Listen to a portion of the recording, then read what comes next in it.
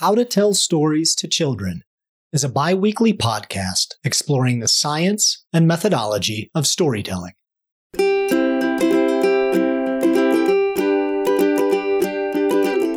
am Silke Rose West. And I am Joseph Saracey. We are the authors of How to Tell Stories to Children. Our goal is to foster diverse storytelling by helping individuals like you awaken to the storyteller within. We appreciate your support. You can find our children's stories, exclusive tutorials, live Q&As, and more benefits on our Patreon page at patreon.com/howtotellstories-to-children or by visiting our website at howtotellstories-to-children.com. Help us spread the love of storytelling by becoming a patron today. Good morning, Silke. Good morning, Joe. I think we've both experienced a little bit, you can use the word labor pains over the last couple days. Some of the pain and sorrow that's in our world right now, and also some of the just wonderful joy. And that's led us to the subject that we're going to speak about today. Silke, you have shared with me so frequently how at the Waldorf School you were with a family as their young son had a brain tumor, got ill and died. And how a year later or so, a young mother had a terrible asthma attack, went into a coma and died, and her two young boys, and the father of her children, went through that experience, and you were present for those families and others, and the entire school and extended family community in such a palpable and powerful way. And you have frequently talked about how storytelling was a big component of how you were present and how you held those families and also felt held in that moment. I wonder if you could speak to that a little bit this morning. I have to go to this place when a message arrives in our world that shatters the reality that we so strongly like to uphold, and that death or sickness that leads towards the dying, having to stand witness to that is so, it can be so shattering. And in that moment of being shattered, it's very hard to hold ourselves upright and say to work as a kindergarten teacher, to show up for our friend, because there's something that at the core of our being it's shattered. It's that trust that we will live on and be okay. And so now, as the storyteller, I have to come to the place of truth. And in the place of truth, I find something is shattered. And yet I want to uphold something that is whole. I want to actually give a story to my kindergarten children that holds them, and it also holds me. So I'm tapping into now something that, first of all, you always, the storytelling loop. What is real? The real thing is, here's this little boy. I'll call him Wolf Boy now. Little Wolf Boy comes into my classroom and he's in the arms of his mother, and the children tell me, he's dying, isn't he? Right in front of him. And I said, yes, he will depart. But look, he's here right now. Isn't that wonderful? One of the children says, can we tell you a story about St. Michael? And at that moment I realized that the little children, they actually naturally know what to do. St. Michael is an angel. yes, we feel helpless. Why wouldn't we call on an angel? We need something that helps us, but we also need something that helps this little boy so he can go to his own death experience, and for his mother so she feels supported, because she carries the weight of the world while she holds her child that's going to die. And so in that moment, a 6-year-old boy offers a story of Saint Michael, and the little boy smiles, the mother departs, and we come together around the table, and the children ask me once again, is it true? Is he going to die? And I said, yes, he's going to die. But he's alive right now. And while he's here, he's going to offer us so many gifts. And maybe we get to see him and here and there. And his beautiful mama, she will hold him. And the trees around his house, they are so happy to stand tall. They will stand and protect him. And dear children, we will sing a song to the angels, and we say, well, as long as we have this little one with us here on earth, we will make sure he has a most wonderful time here. And then, when he departs, then we are going to shed our tears. But he's here now, so we will find most beautiful stories to make his life on earth precious. And then there is a continuation, because the process of the dying of this child was 4 months. And so I would walk into the classroom and they say, is he still alive? And I would say, yes, he's still here on earth. But now he's not able to walk anymore. He needs to be held all the time by his mother or his father. And dear children, we need to get ready for him so he can depart when his time is right. So we are going to ask the angels to prepare for him. And we prepare ourselves that when the time comes, we can let him go. And we can look for him in the stars at night. And one of the children said, I will be his friend always. And I said, I know. And so the young children actually experience the connection between heaven and earth, between those who have died and where they come from. A young child has that connection. So when we, as the storyteller, tap into that connection, and we can use the image of the rainbow bridge that connects heaven to earth, that will be a place where the story can be a connecting point, and the young child can itself see itself walking over that bridge. So it's not like there is this great void. You will never be able to go to this other side. No.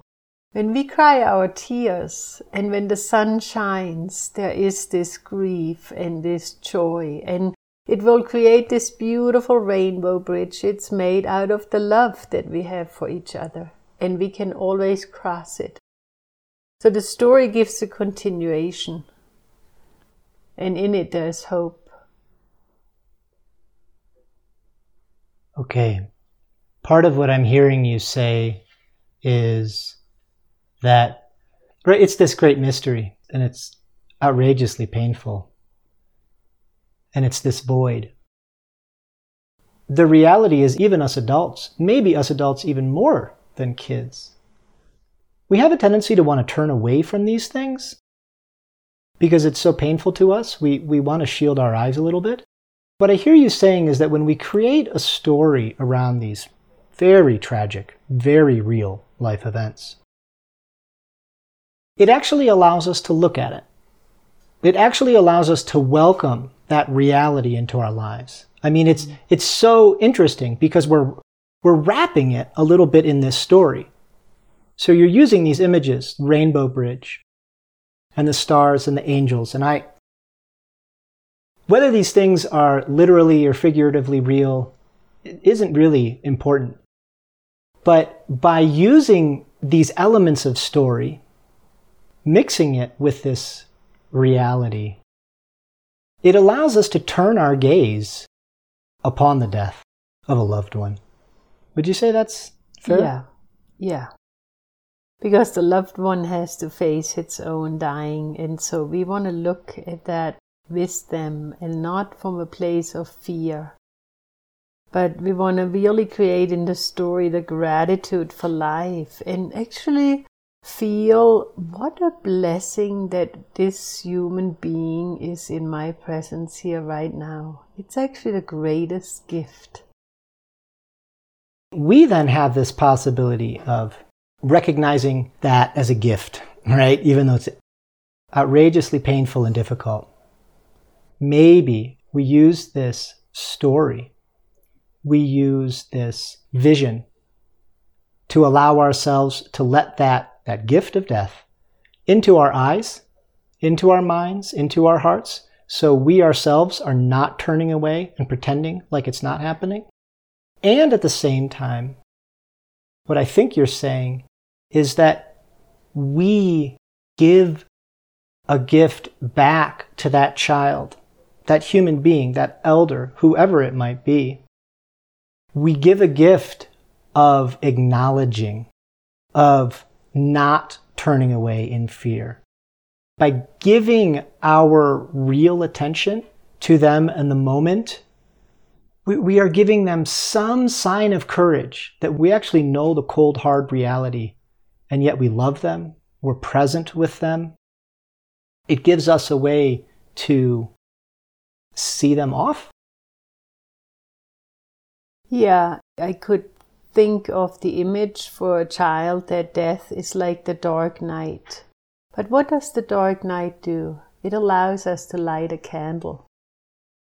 And the candle can be seen. Try and light a candle in the day and the flame won't illuminate. And it's in that way that when death comes near, all of a sudden you're paying attention to the flame, to this life. The gift is life. The gift is not death. The gift is the life. And so life now is being illuminated by the darkness of death that's coming. It's like the night is slowly moving in. And your candle is lit, your story is already started, and you know at one point it will be completely dark. Your gaze stays on that candle, on that flame, and that flame is the reminder that whatever we have received from this being here on earth, it was our gift. And it can stay with us. And when we forget, we light a candle. Okay. May I ask you to shift then slightly into sharing some of your experience and wisdom as relates to these two young boys who had to witness their mother dying? What was that experience like for you, and how did you hold those boys in that moment as they watched their mother die over a period of months, right? Almost a full year. I actually was in my own personal life crisis during that time. My marriage had fallen apart and it took me a while to really arrive. I arrived at her bedside when she turned 40, singing to her and with a bunch of other women. And it caught my attention that while we sang to this woman who was in coma, her little boys were around. And the older one in prayer mode and the younger one just too little to understand, really protected still by the angels. And I walked away from that, and then I put myself into this mother, and I thought, if I was this mother, what would I need of my fellow human beings? And I'm like, I would want somebody to come and play with my children. I would want to sing to my children. I want somebody to take my place. Please, can somebody take my place? And so when I felt into the mother that was unable to rise from the bed in her physical body because she was in a coma, then I knew what to do. And so I would come and I would play with the children in the way a mother would do that. And then before I would leave in the evening, I would say, well, Mama, she can't tell you a story, but I can. Come, let's sit by her. And I held her hand and I told the story to the boys. And then we said good night, Mama, and I said she would probably love to hear you sing to her. Why don't we sing her a song? What song did Mama sing to you? B-I-N-G-O. That's a lovely song. Let's sing to Mama B-I-N-G-O. Because you know the angels are going to come and they will carry her home. When we sing, she can hear that. Even though she can't say anything, we know she hears us. So a mother that's in a coma can, of course, sense whether her children are well or not. And I would want that for my children. So the storyteller can step in for the one who is unable to talk. Let's see if you have a grandparent who has Alzheimer's or dementia and you want to reach through, feel yourself into this being. What is the message they actually would like to give to their grandchildren? How are you going to craft a story from the mother that's dying to the children? How are you crafting the story for the elder that can't communicate? You become the voice. If you feel into your heart and you experience that love, your story will be beautiful. It will touch your own heart. And you might not even know where your story came from. Okay, you said the magic word for me. Because as you were speaking, part of my mind was going, that sounds really good. It sounds really meaningful to kind of give voice and share this story, almost as if it's from this dying mother or that's from this loved one who can't speak for themselves. And so you're sharing the story with these boys so that they get to experience their mother with you. And yet my mind was going, but how do I know that I'm not being false? And then you said, you tell the story that touches your heart, your own heart. And that felt like the answer. We have a chapter in the book that we titled Be Yourself. And I frequently think of how important that is in being a storyteller in any moment, whether it's gravely serious or just funny and light. In this moment, when you're giving voice somewhat with and for another human being, yet we're being authentic to ourselves, we're touching our own heart. And in touching our own heart, we can have some degree of assurance that what we're sharing is true, is real, is authentic for that moment. Would you agree? Yeah. And then if I may, switch us a little bit further then and say, okay, we've used these examples to kind of walk ourselves in, and it is so powerful. And you have gone through this even several times. I haven't. And I think most people might feel the sincerity of that, but also say, well, geez, I'm actually not facing a situation quite that drastic, right? And so we feel this maybe now a little bit, right? We have COVID. We're not necessarily able to see all our family. Some of us have some fear about all kinds of things. And yet we're still touching into the sweetness of life when we can. So how can we take what you've shared about these threshold moments and bring it back, or say, how can me, just average Joe in the world, I'm not facing the death of my child, but I'm facing difficulty. How can I bring that into my life, bring that into my story, bring that into my authenticity with my children and my family? Well, one of the reasons why I felt like I could so easily step into the place was because I am very in touch with nature, and part of my rituals in kindergarten was to plant bulbs in the fall to remind us that they are blooming again in the spring. And my engagement with nature and experiencing this dying as part of life and engaging in that way, and in the story of the tulip that looked like it was gone instead in winter.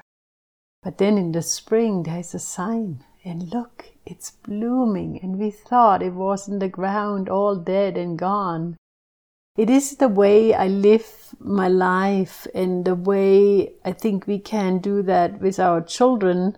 When we engage in life and embrace these things of, well, we have plants in the house. Now there is a part of the plant that's dying off. Oops, there's a plant that died because we didn't pay attention to it. We didn't water it. And then turn your gaze to the dying plant and see that this is part of your daily life. Just like with COVID, now we have the loss of community because we can't go to school, we can't see our friends. And yet we know they're there, but we may have lost the hope that we will ever see them again, because we're in this moment of feeling hopeless. And then maybe you have, let's say, go back to a plant in the house that has died. Well, let's look and see. Maybe we have another plant in the house where we could take a little offshoot of a geranium and plant something new in this pot. And that can be an action that could be taken. It's like, what is the hope? What is the candle? How you're going to use the rainbow bridge to bridge your life's reality. And you're in COVID now. Let's imagine COVID is a sickness that you're faced with, and you are afraid it could hit home. You have all this fear around it. What can transform that fear into hope? And so we have to create this story that looks beyond COVID and into a future that we want to see. So you might want to tell a story about these beautiful beings that are coming together in their little square boxes called a computer. And they're gathering, and we are one of those people today. We can only go out into community through our computer. In the way I tell the story, I allow something to happen. It goes beyond computers. It goes beyond Zoom.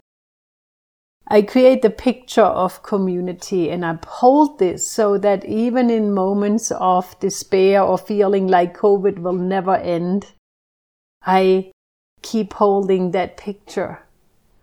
And just like the Jewish people, they keep lighting their menorahs, and they had to suffer so much. And then the menorah, we light that menorah, we'll make it through. It has been lit before.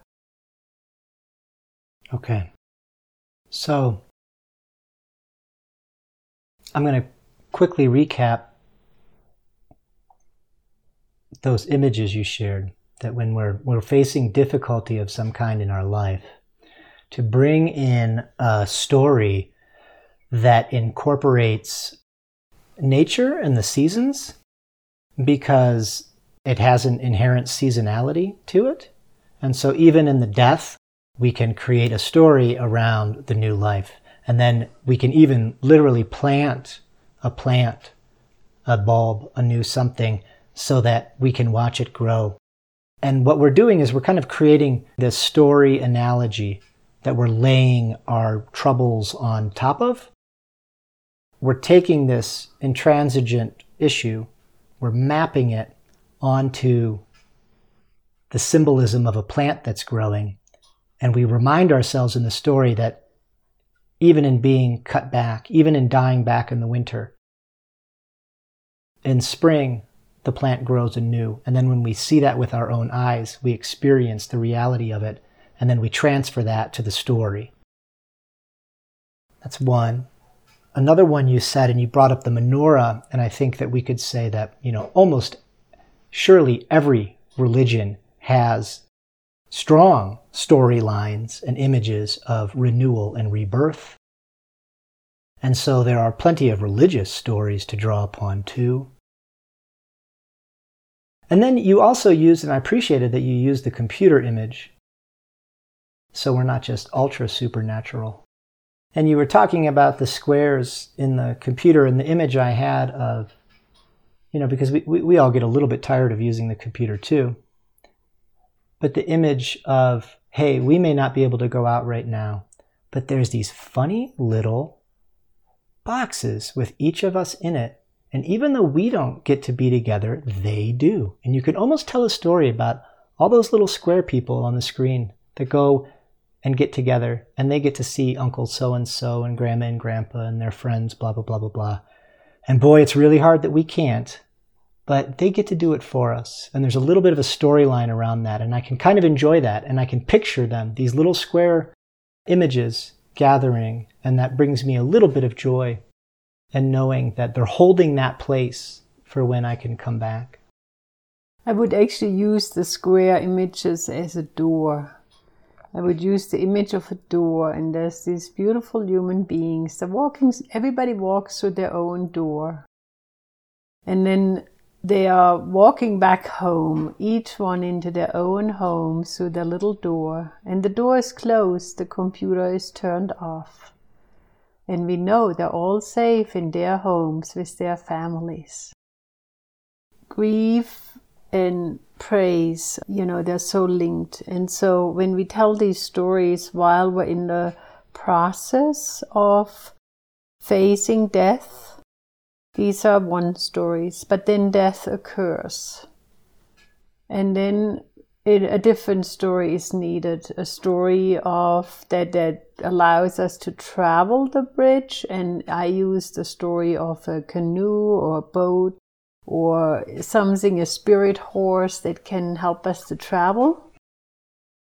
And thereafter, this period of grieving and crying, it's like watering the bulbs that you planted. For a young child, experiencing funerals and experiencing a coffin being put in the ground, the child will engage in it as if it's planting a flower. And when we grieve and we cry, then it's like, just picture that our grief, our tears are watering this plant. And out of it, we then at one point come to that place of being able to receive new life and to remember what a gift that new life is. But it takes a while. So giving that time for the tears, and there is the stories that have maybe more the image of winter, when the bulb was in the ground and you couldn't see it anymore. And you thought, like, for sure that bulb is never going to bloom again. But maybe there was a bird that came and said, don't give up, don't give up, the time will come. And then what happens when that first little sprout comes out of the ground and you think like, well, that might just be grass, maybe it's not really a tulip. Or maybe you're doubting because you're still in this phase of grief and it can't be true. How can I feel joy if I'm so sad over the loss of my loved one? And there's this inner conflict sometimes. How can I feel joy if I'm so sad? And now we have to bring a story that honors the dying, the ones that have departed, by appreciating that life, appreciating that new growth of the tulip in the spring. And we can recap a little bit of what has happened and how much we miss this person that died. But look, I see him in the flower. He is giving us a gift of this beautiful tulip in the spring. The stories have to continue. It shouldn't be like, well, that story is told, now it's over, we forget you. You live on in our stories. We honor you in our stories. Thank you for saying that element of grief and praise. What I hear is that when something shatters our world, it's common for us to want to turn away from it, both adults and children. By sharing a story, it helps us look it in the face a little bit more. And when we look the situation in the face, we have to approach that authentically. In some sense, we'll know we're doing it right for ourselves and for others when we touch our own hearts. And when we touch our own hearts and we look at this truly tragic event, we will feel the pain. We will feel the loss. We will feel the grief. At some level, we want to feel the grief. Telling stories in these moments is not about shading our eyes and pretending, oh, everything's fine. It's about looking at it, being sad. And in the creation of the story, we give ourselves an image. We give ourselves a picture. You use the rainbow bridge. You use the canoe that's paddling to a new land. Spirit horse. A tulip bulb that withers in the winter and is reborn in the spring. The casket itself and the burial of this body and the renewal. And in doing that for ourselves and for our children and for our family and loved ones, we allow ourselves to slowly, over time, as we stay with that story, we come back to it, we allow it to evolve, we awaken to the renewal and the joy of life. Yes. Well, blessings to our listeners. May you have peace in your life. And may you have the strength and authenticity to work with these real events as they come up for you. Thanks for listening. Thank you, Silke, for sharing. Thank you.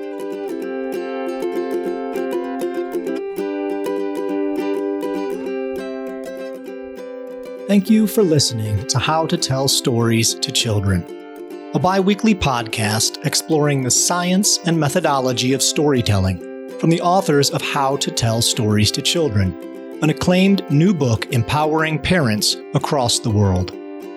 A new edition is due out in over 50 countries from Houghton Mifflin Harcourt in June of 2021.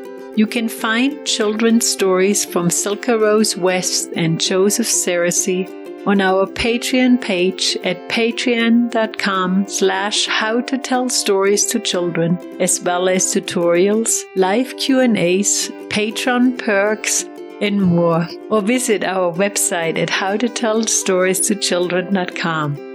A Story Village is a collection of children's stories by Silke Rose West, ages 3 to 7. Joseph Seresi's children's stories, The Storytelling Loop, is for children ages 5 to 10. Help us spread the love of storytelling by becoming a patron today.